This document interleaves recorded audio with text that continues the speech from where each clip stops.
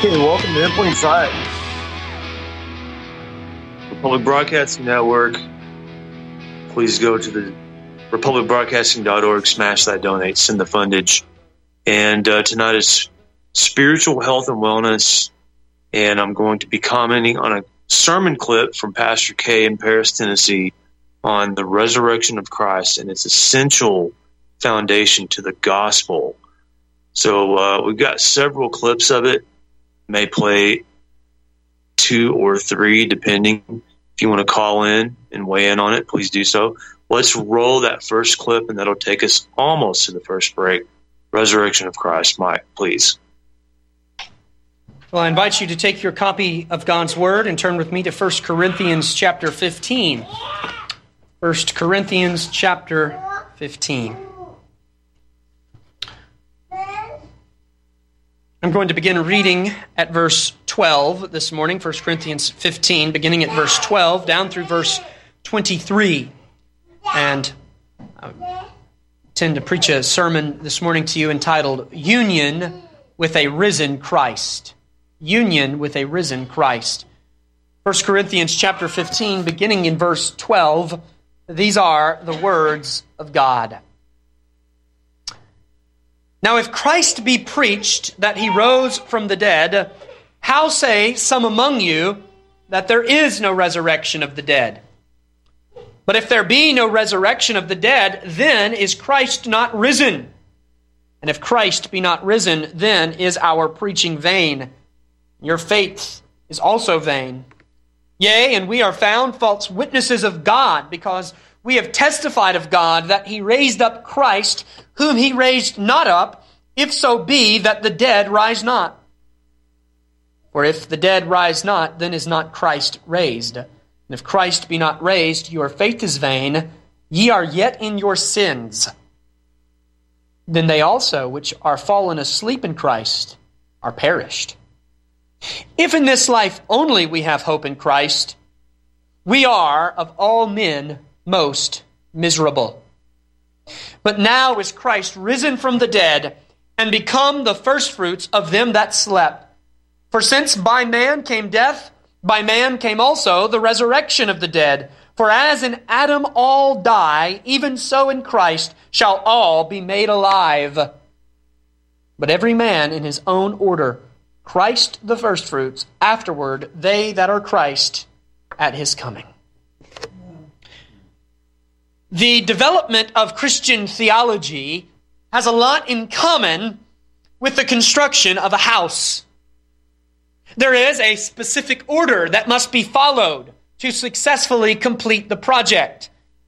You can't lay the flooring before you install your plumbing, right? You can't paint the walls before you run your electrical. And you certainly can't finish the second story before you build the first story. In any construction project, there are items which are prerequisite to others. There are things that must be completed before other things can begin. We've learned this quite intimately as we've been working on this building here, haven't we?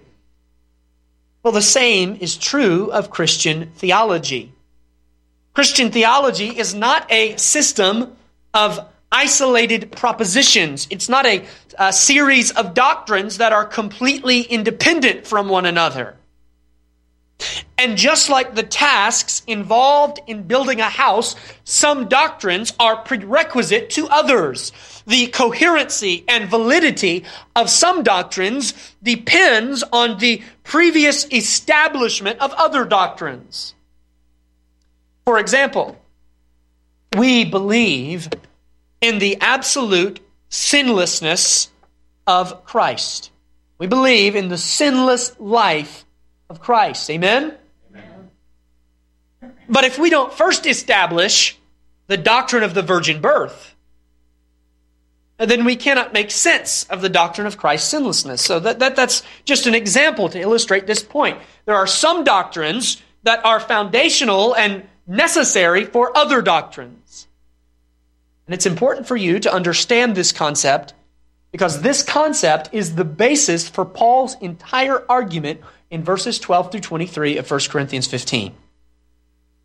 Paul is proceeding in his defense of the resurrection of believers on the last day by arguing from a doctrine that is even more foundational. What is the doctrine that is the foundation, that is the grounds, that is the basis for our resurrection on the last day? Well, it's the resurrection of Christ. In other words, Paul is going to prove the reality of the house by pulling back the drywall and pulling up the laminate flooring and showing us the foundation upon which this house is built. That's what he's doing in this text.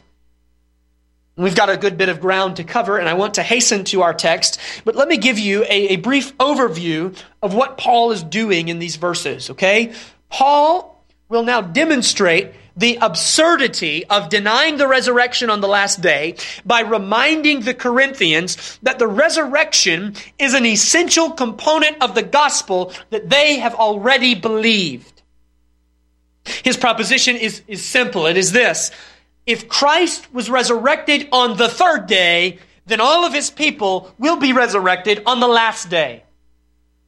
So even though Paul is ultimately seeking to prove the resurrection of believers on the last day, and that's ultimately what the Corinthians were denying. They were denying the future resurrection. Paul spends most of his time defending the resurrection of Christ 2,000 years ago. Because if he can prove the foundation, he can prove the house, as one doctrine is consequential to another. Paul then goes on in this text to list the atrocious consequences of denying the resurrection of Christ. And he shows us several things that must be true, several consequences, perilous, dastardly consequences of denying the resurrection of Christ.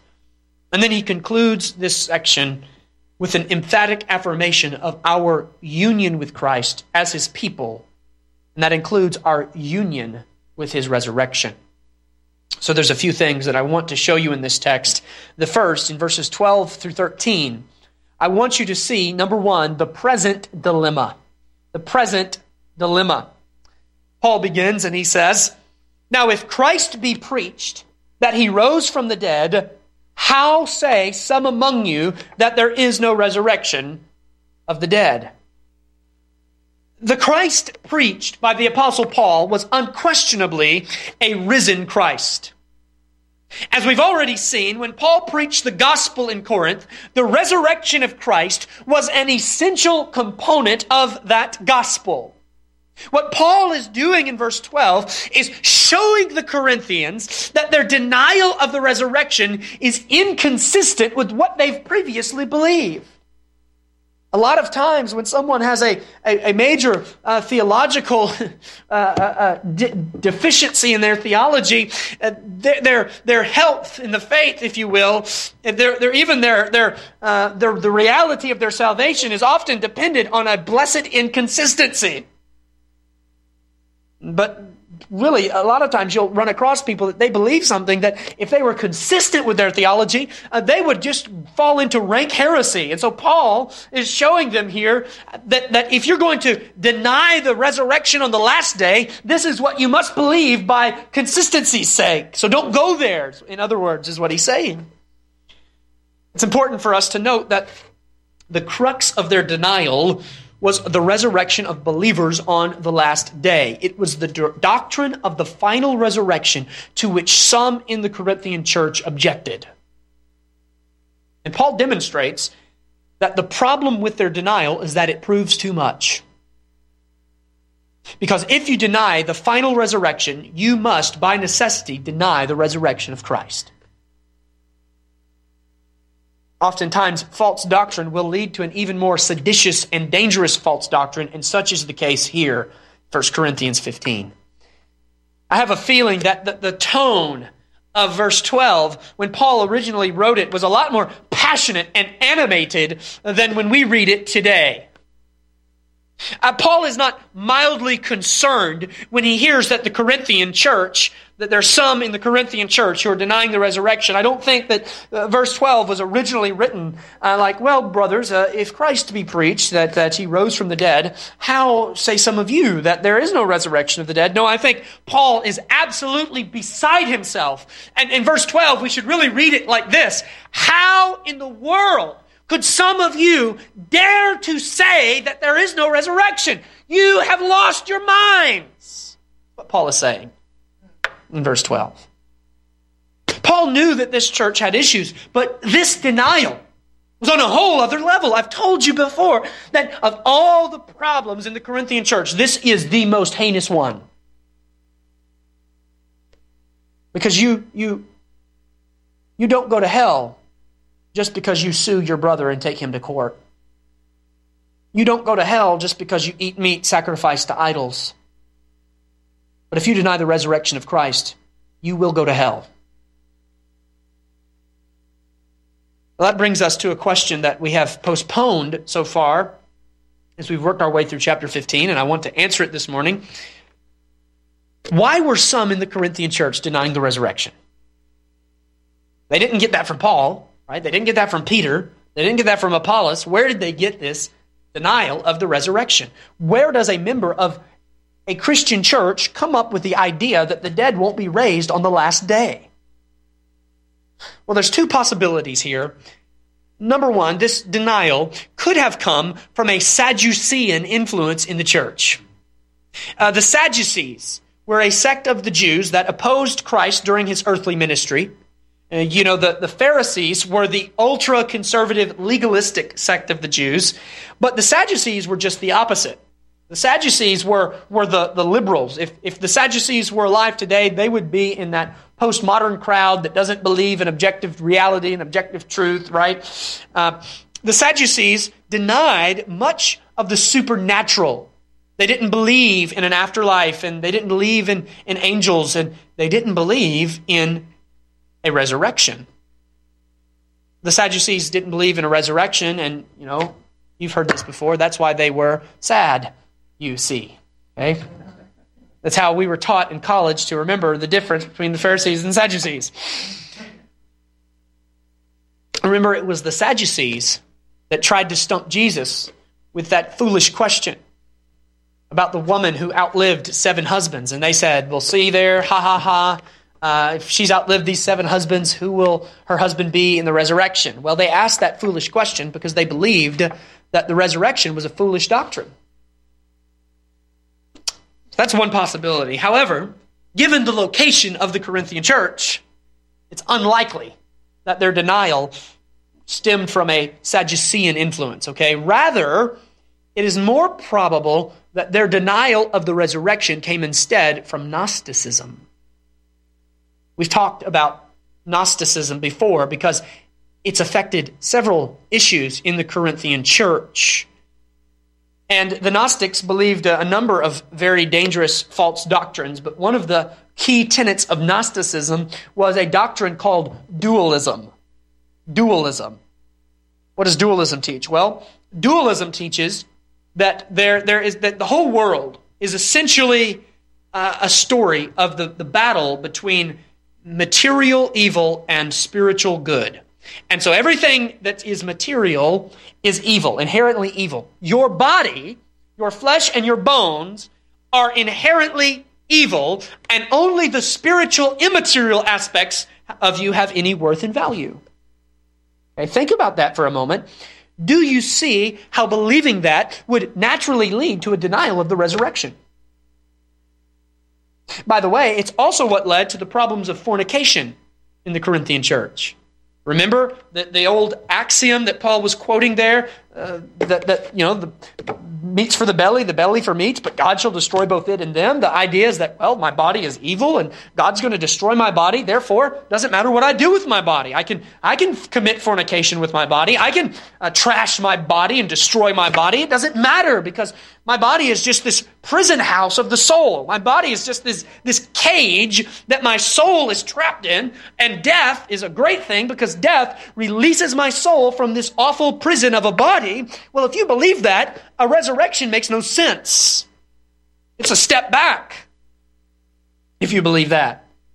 And it's more than likely that this false doctrine of Gnosticism was the influence that led to some in the Corinthian church denying the resurrection. And make no mistake about it, this doctrine of the body taught by Gnostic dualism is a false doctrine that directly opposed a Christian theology of the body.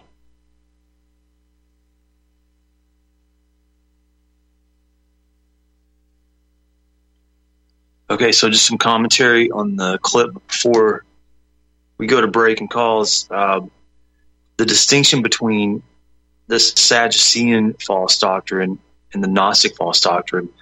So as the speaker mentioned, the Sadducees were a group of Jews that opposed Jesus, that denied all things supernatural. They actually denied the resurrection of not only the body, but the soul. All right. They were active during the Second Temple period from 2nd century BCE until the destruction of the Second Temple in 70 CE. And they denied that even the soul itself would resurrect. But as the speaker mentioned, this most likely was not the what the Corinthians were being beguiled by. It was this dualism from Gnostic false teaching. The Gnostics believed that all sin, everything bad about you is in the body, therefore it doesn't matter what your body does. It's all spiritual. And so this sect of false teachers taught that you could do anything that you wanted to in the body, in the physical realm, and that it didn't affect the spiritual because the body would be destroyed and never brought back again. This is completely contrary to the teaching of Scripture, as I will bring up on the other half of the break. And I'll also bring up Paul's commentary on walking in the Spirit as opposed to walking in the flesh. Back on the other side, I'll do commentary in the short section and then another sermon clip.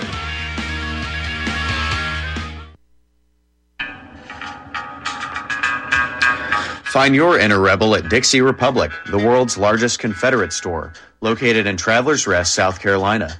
The anti-white, anti-Christ, anti-Southern world ends at the asphalt.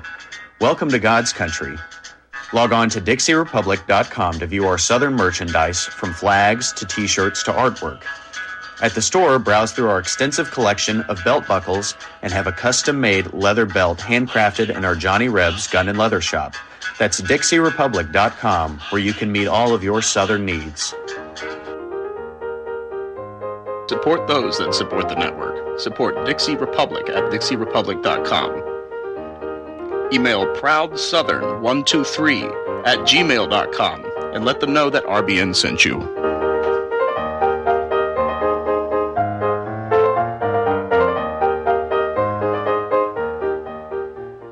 My name is John. I'm the founder of Blackout Coffee, and I started Blackout because I really love coffee. I've always loved coffee, and after traveling so much to Europe, South America, and trying so many different coffees that were so good, and every time I came back to the U.S., I was so disappointed with the coffee, so I figured that I had to do something about it.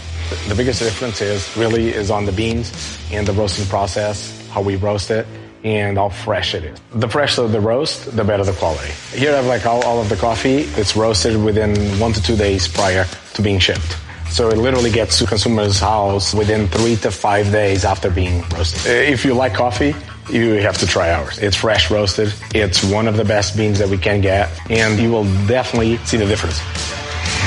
Visit blackoutcoffee.com and use the coupon code REPUB10. That's REPUB10.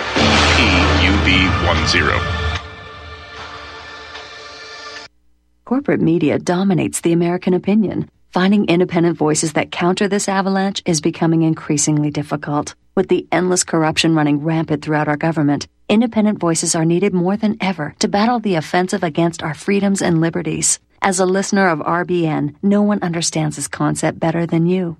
Now it's up to you to do your part. The time has come for you to take action and begin broadcasting the truth to hundreds or thousands of people every month. Sound impossible? Quite the contrary. With pointed slogans from LibertyStickers.com, you can reach countless sleeping Americans unaware that they live in a real-life wonderland. LibertyStickers.com has a huge inventory of political bumper stickers and messages that reflect the truth about our government, our politicians, and the future of America. With so many in stock, there's one perfect for you. Visit us today at LibertyStickers.com. Again, that's LibertyStickers.com.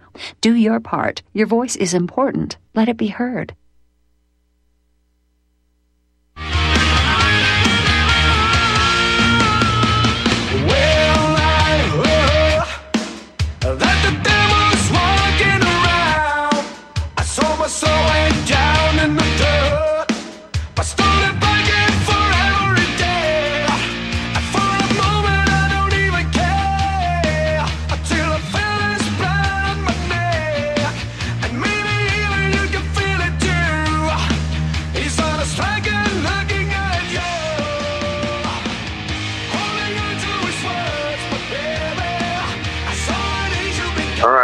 Back.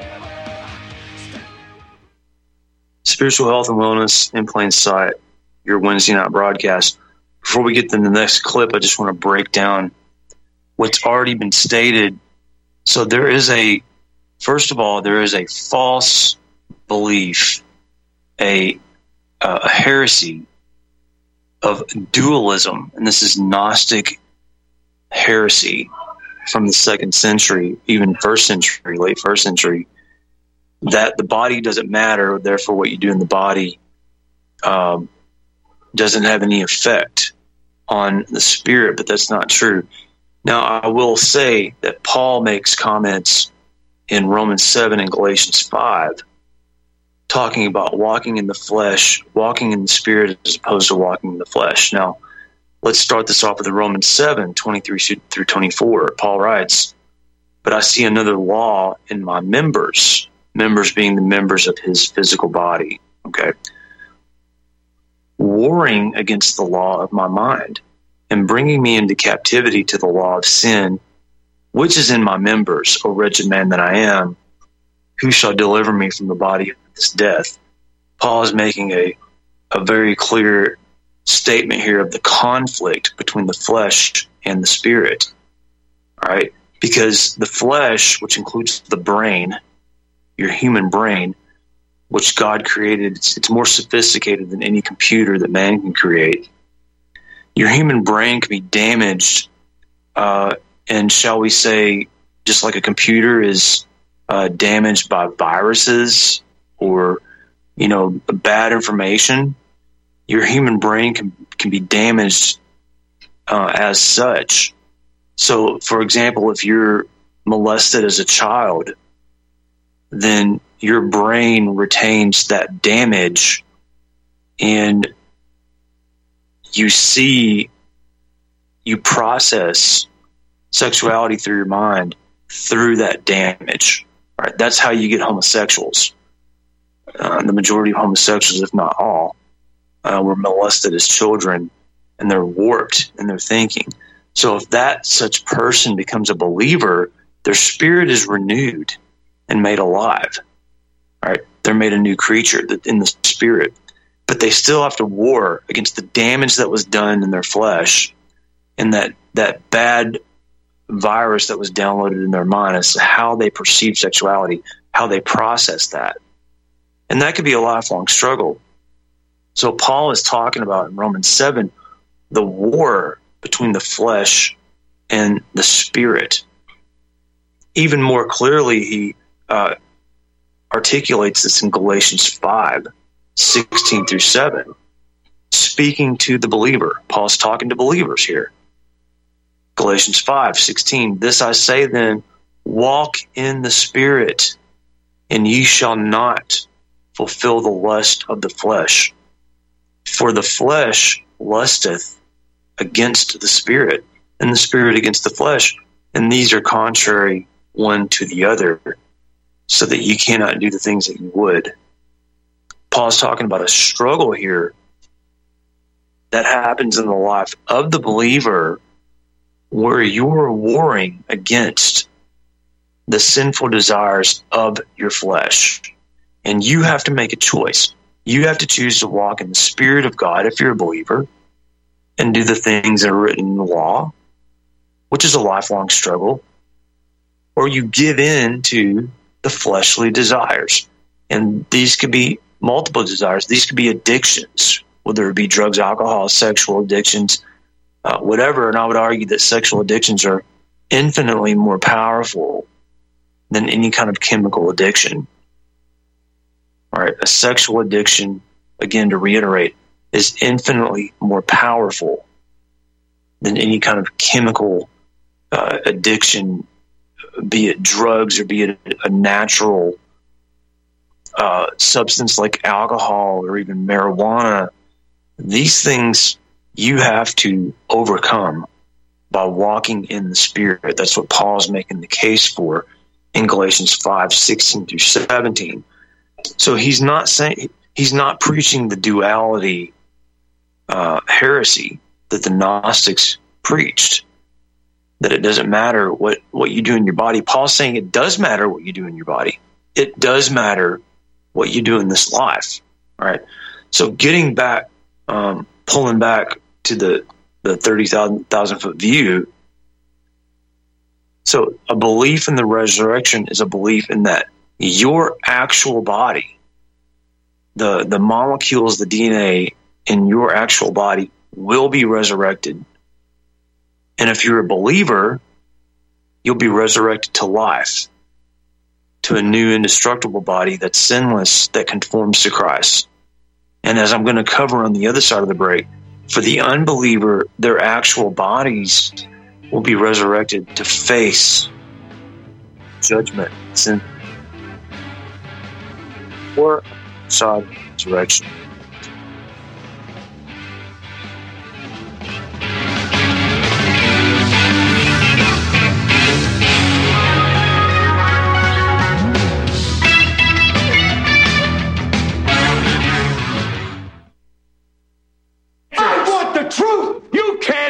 The truth. You're listening to Republic Broadcasting Network. Real news, real talk, real people. Because you can handle the truth. What would you say if I told you we have a new tool that will increase production and lower maintenance costs for your meat processing company? And it would pay for itself in just 6 weeks. When pigs fly! The new EaseOff Model Easy 4 replaces old spring-style carcass droppers and is faster, safer, and more reliable. The EaseOff lowers or lifts 1,000 pounds to or from your rail automatically using our remote control. Sounds expensive. Can I afford it? Can you afford not to try the EaseOff? It installs fast with just 3 bolts in place of your current dropper. The effortless operation will reduce fatigue and injuries, speed up your line, eliminate downtime, and increase profit. How can I order my EaseOff? Go to easeoff.com, EAZEOFF.com, and hurry, because we are offering $200 off on the new Easy 4 for a limited time. Easeoff.com. We make pigs fly. Cows, too. EaseOff LLC, Summersville, Missouri, 417-932-6419. People often write to tell us what has happened for them since starting Extendivite. Allow me to read a few highlights. Extendivite works in keeping my blood pressure in the normal range. I have been using Extendivite for many years. Great product. I use regularly and I rarely get sick. This product has relieved what appeared to be angina pain in my chest and shortness of breath after climbing stairs. I'm quite happy about it. My husband, son, and I have been using this product for a few months now, and we have noticed an improvement in our joints and blood pressure. To order, call 1-877-928-8822 or visit extendivite.com. That's XTENDOVITE.com. Extend your life with Extendovite. Here's some interesting news. Due to all the recent claims about possible nuclear wars, viruses, solar flares, and civil unrest, people are scrambling to prepare and stockpile food. But the one thing out of reach for many is an underground bunker. Until now. Because you can now have a 3D printed underground bunker in just one day. An excavator digs a hole in your backyard, and 3dbunkers.com shows up in a small truck and sets up their 3D printer under a tent completely undetected. They can print as many rooms as you want at a fraction of the cost compared to traditional metal bunkers. 3D Bunkers uses polymer concrete, which is 5 times stronger than regular cement. YouTube 3dbunkers.com and watch the video. The creators of 3D Bunkers is looking for a business partner that can help bring this technology to the world. And we need to protect our way of life without living in fear. Contact Brad at 3dbunkers.com for more details, or visit 3dbunkers.com.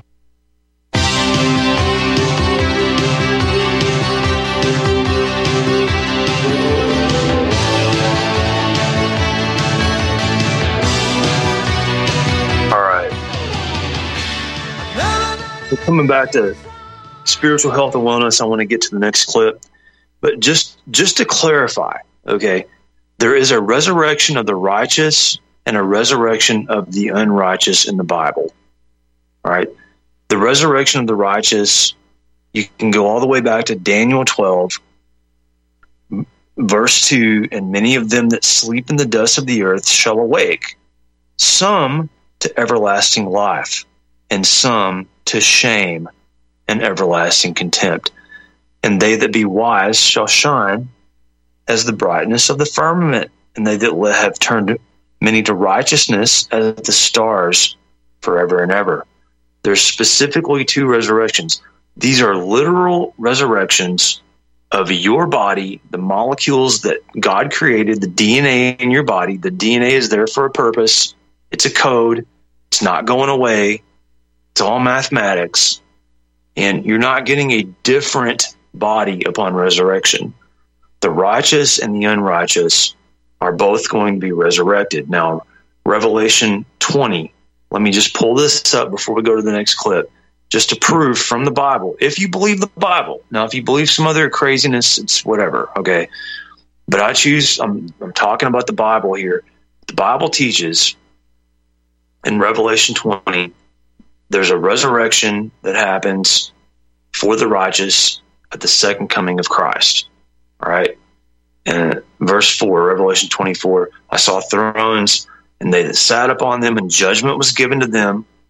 And I saw the souls of them that were beheaded for the witness of Jesus and for the word of God, and which had not worshipped the beast, nor his image, neither had received his mark upon their foreheads, nor on their hands. And they lived, and they reigned with Christ 1,000 years. But the rest of the dead live not again until the 1,000 years were finished. This is the first resurrection. So the first resurrection is the resurrection of the righteous, where they are literally united with their bodies. But Jeremy, some people have been dead for thousands of years and their bodies are dust.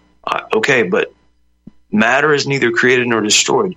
And this is a law that God put in place. And so the dust in the earth, like their bodies are still there. There is this concept of the body sleeping, but never a concept of the soul sleeping. Paul says that for the believer, to be absent from the body is to be present with the Lord. Your soul is always conscious. And upon your death of your body, for the Christian, it's called a sleep. Okay? And this is iterated in the next clip. For the Christian, you sleep in your body. Your soul doesn't sleep. This soul sleep is garbage. This is some kind of garbage that's put out there, and your soul is immediately present with the Lord, and your soul awaits the awakening of the body. All right, just like as Jesus pointed out in the parable of the rich man and Lazarus. All right, the rich man lifted up his eyes when he died, and he was in hell, in torment. His soul was alive; his body was dead in the earth. All right. So the body sleeps, the soul lives on, and it goes either to heaven or hell. That's the clear teaching of Scripture. Just real quick, Revelation 20, Verse 11, I saw a great white throne, and him that sat on it, from whose face the earth and the heaven fled away, and there was no place found for them. And I saw the dead, small and great. These are dead not only in body, right? These are dead in soul, because the dead in the body, earlier in Revelation 20, the righteous were raised to reign with Christ. This is the raising of the dead. Saw the dead, small and great, stand before God, and the books were open, and another book was opened, which is the book of life. And the dead were judged out of those things which were written in the books according to their works. And the sea gave up the dead which were in it. And death and hell delivered up the dead which were in them, and they were judged every man according to their works. This is a clear teaching of the resurrection of not only the living earlier in the chapter to reign with Christ, but a resurrection of the dead. Notice the sea gave up the dead. Dead bodies in the sea resurrect to go to the great white throne. And the great white throne is the judgment of the unsaved, those that have rejected Christ. All right. So this is a very clear biblical doctrine of the revitalizing of the body, even though they've been buried in the sea or buried in the earth, righteous and unrighteous, they will resurrect, and the basis of their judgment will be upon their works. Why? Why their works? Because the righteous who believed in Christ, trusted in Christ, that he paid for their sins. The unrighteous choose to pay for their own sins. That's why in Revelation 20, starting in 12 and going on, the great white throne, they're judged according to their works. They chose to be judged according to their works. The righteous chose to accept Christ's full payment for their sins, and they believed on him. Let's do the next 4-minute clip, Mike, or however long that is, and then we'll see if there's any callers. Go ahead. One of the other consequences that the Gnostics, which really made them rank heretics in the 2nd century, was because of their belief in the material being evil, they could not believe that the Son of God became a man. So they denied the deity of the Lord Jesus Christ, because a man cannot be God, right? In their view. But you must understand that the Bible teaches a distinctly Christian theology of the body. And you need to be aware of that, especially with all of the perversion that goes on in our world today. You need to know that God has something to say about your body, your physical body. And here's what he has to say about it. God created your body, and he created it good. Your body is not inherently evil. God created Adam and Eve, and he said, this is good. Sin has corrupted what God created good, but the God who created you is the God who redeems you. And your redemption is not complete until you are resurrected, because the resurrection is the consummation of the salvation of the whole person. The resurrection is when God applies redemption to your physical body. He's already applied it to your soul, to your spirit, but he has not yet fully applied it to your body. God does not discard what he created. He redeems what he created. He doesn't discard it because it was created good. There's no need to throw it away. We just need to purify it from the effects of sin. In 2 Corinthians 5, God tells us, if any man is in Christ, he's a new creature. But he then goes on to explain what that means. Old things are passed away. Behold, all things are become new. Notice it doesn't say that God creates all new things. He creates all things new. And there's coming a day in which he will create you anew. He will create your body anew. It doesn't mean he's going to create a new body for you, but he's going to take your body and create it new. So we must wholeheartedly reject the idea that our bodies do not matter because God's going to destroy them in the end anyways. No, our bodies are part of the creation that God will redeem. Therefore, we must glorify God in our bodies, and we must know that there is coming a day in which God will restore our bodies and remove from it the curse of sin. So that's the false doctrine that led to a denial of the resurrection in the Corinthian church. But notice what Paul goes on to say. He says, "But if there be no resurrection of the dead, then is Christ not raised?" Paul goes on to state the terrifying consequence of denying the resurrection of the dead on the last day. To say that the dead will not rise is to say that Christ did not rise. And to say that Christ did not rise is to throw the whole Christian religion out the window. A resurrectionless gospel is no gospel at all. It would have been inconceivable to the apostles to think that the resurrection didn't occur. It was the grounds and the basis for their entire ministry. The gospel of those who deny the resurrection is not the gospel of Christ. It is a myth that they've created in their own minds. And you must be on guard, because there are those who still believe and teach this today. There are men who began as Orthodox preachers and teachers of the Word of God who would go on to deny the final resurrection of the dead. Even men that I early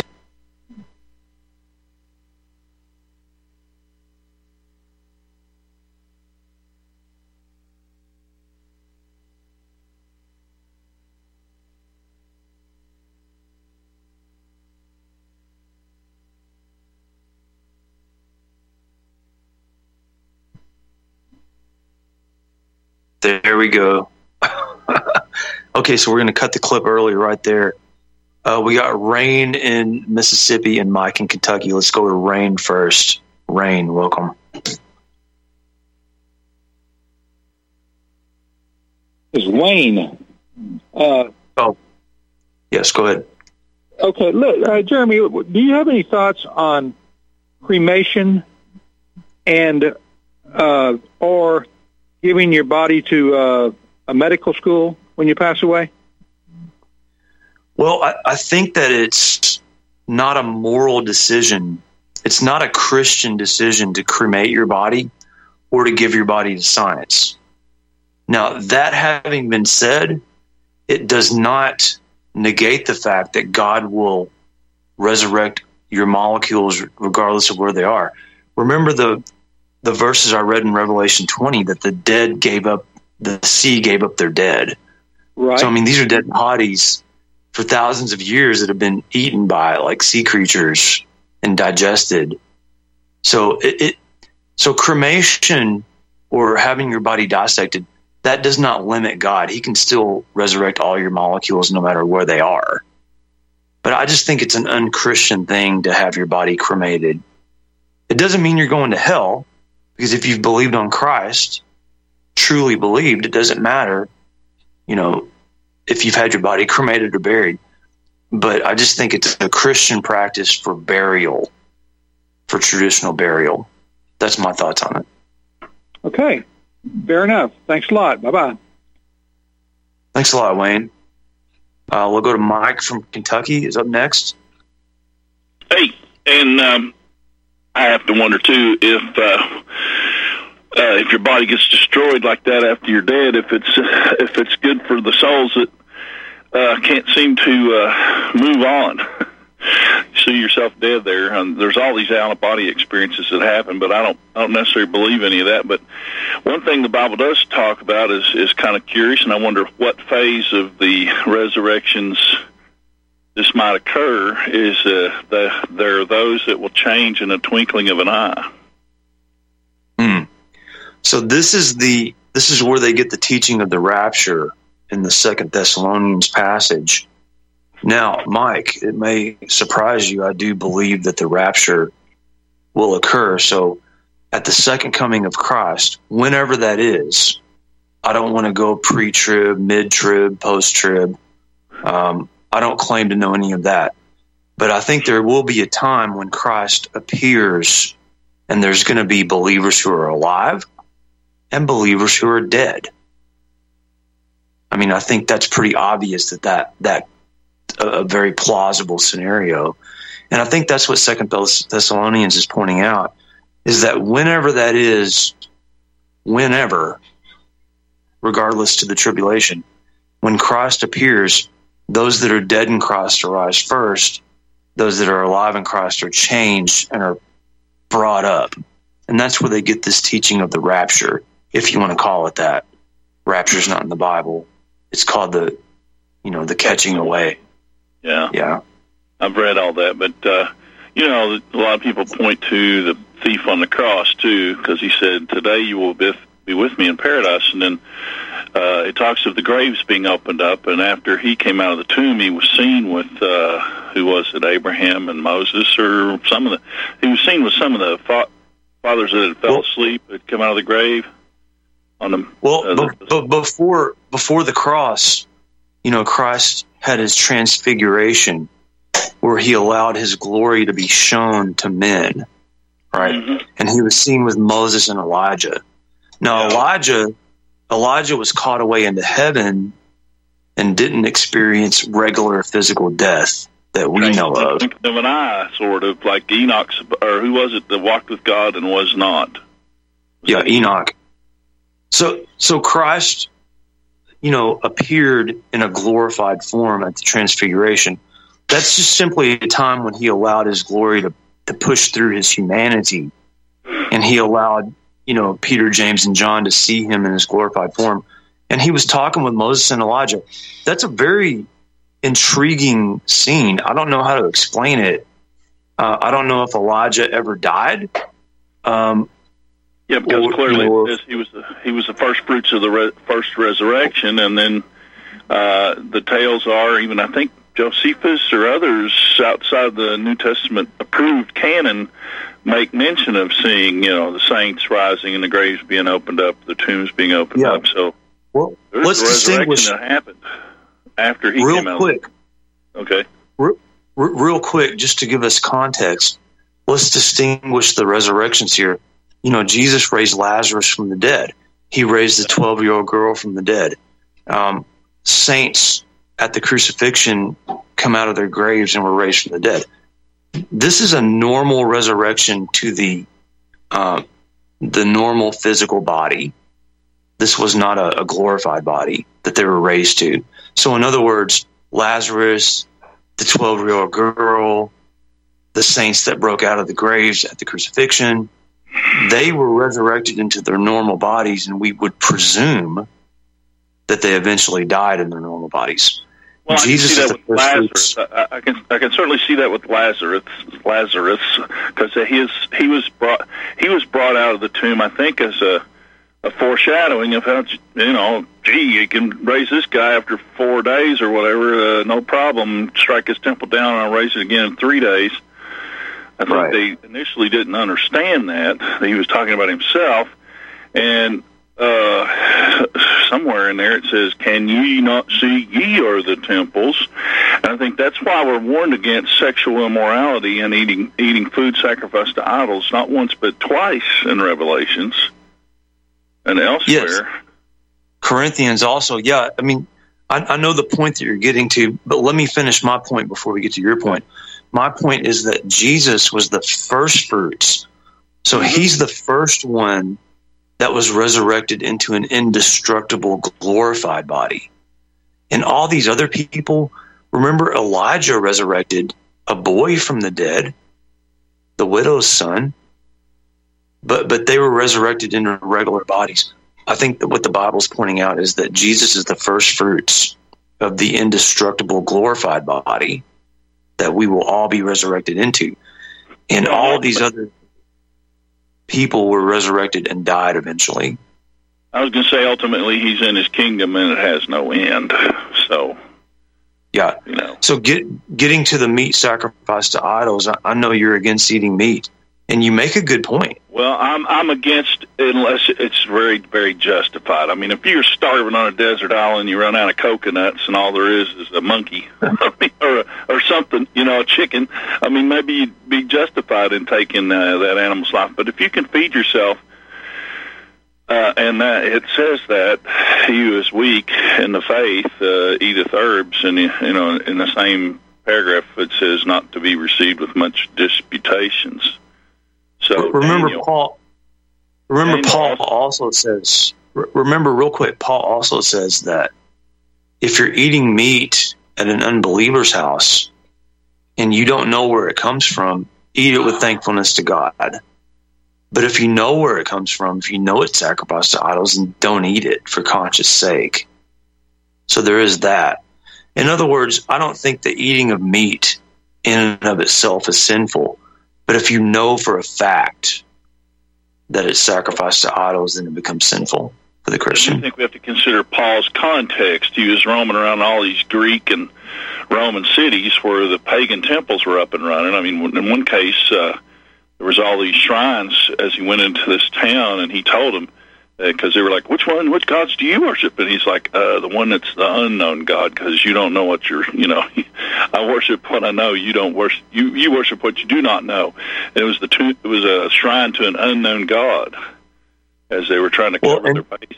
So he was steeped in cultures that were doing all manner of stuff. I mean, let's get to the crux of your point, because as you know, I like to get to the bottom line. So when we eat meat in the modern world meaning in the last 100 years, these meats are processed. They could be blessed by rabbis. They could be kosher. So pretty much every meat that you eat could fall into that category. And I think that's the point that you're making. Well, Daniel, of course, the Nebuchadnezzar, I guess, noticed that Daniel and his crew were much better off after they went on their fast and stopped eating his, quote, rich foods, whatever that means. I think it meant, meat. Meat, M-E-T-E, meaning good, and M-E-A-T, I think people get confused with in the English. If you go all the way back to like Geneva Bible and stuff, you can see that, how easy that was to do, because spellings are all different. It could very well be, to your point, it could very well be that all the meat that we eat, because, I mean, how many people raise their own meat, right? How many people, raise pigs that aren't,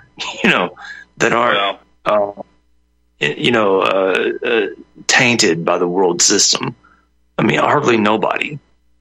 So I get you too that all these minor prophets throughout the Old Testament basically say obedience is rather than sacrifice, and they shun the idea of killing animals to be sacrificed for sins, and it only seems to be the Levites that are stuck on that they want to rebuild the temple and start killing animals again,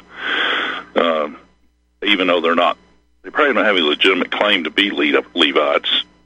These modern ones that they're trying to figure out how to make themselves worthy to set foot on Temple Mount, red heifer and whatever. I don't know. Well, what I'm getting at is you could make the case, I think you're making, that modern meat is all tainted. That case could very easily be made, and I can see that. What God hath declared clean, do not declare unclean.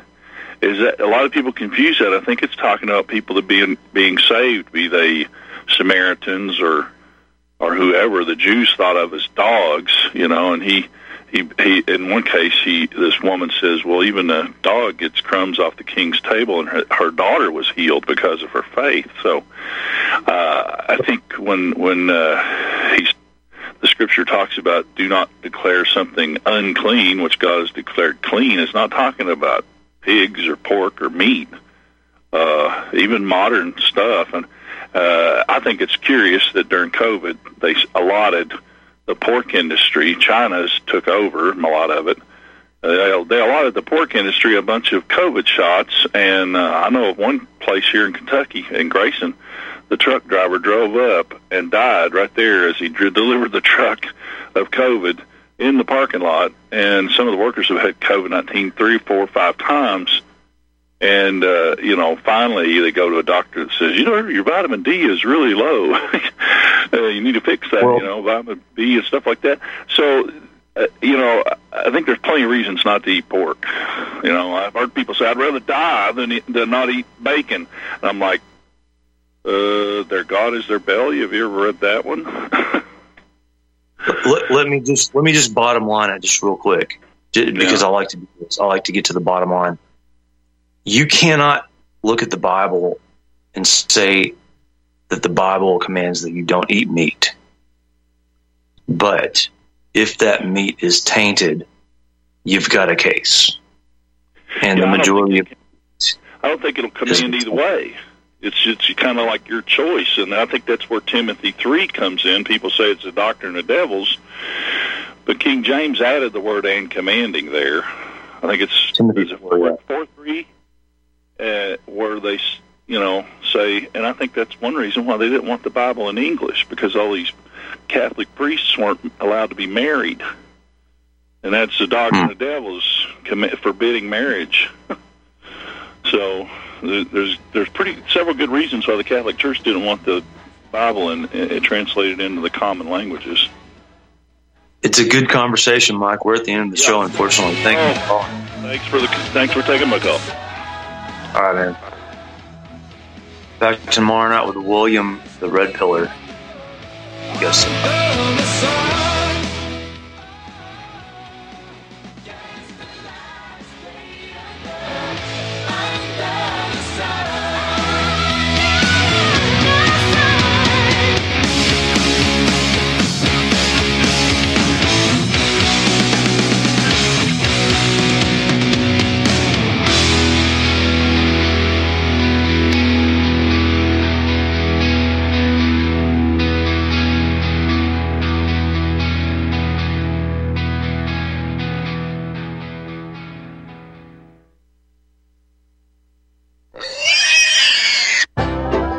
Hi, Tom Bolton for Ease Off. I know so many of you are finding our Easy 4 carcass drop and lift an essential tool for your meat processing operation, but today I want to spotlight 4 of our new products. First, our right height hog cradles with steel or aluminum frames. Our customers love this back-saving innovation that enhances sanitation and speeds production. Next, our beef cradles with stainless steel or aluminum frames eliminate rust and corrosion. We hope you'll compare our quality and prices for this essential part of your processing line. Our cradles are especially effective when used with our power skinner. And finally, our hook tumbler will keep your hooks clean and polished. EaseOff.com. We make pigs fly. Cows, too. Ease Off, LLC, 417-932-6419. You're listening to the Republic Broadcasting Network. Because you can handle the truth.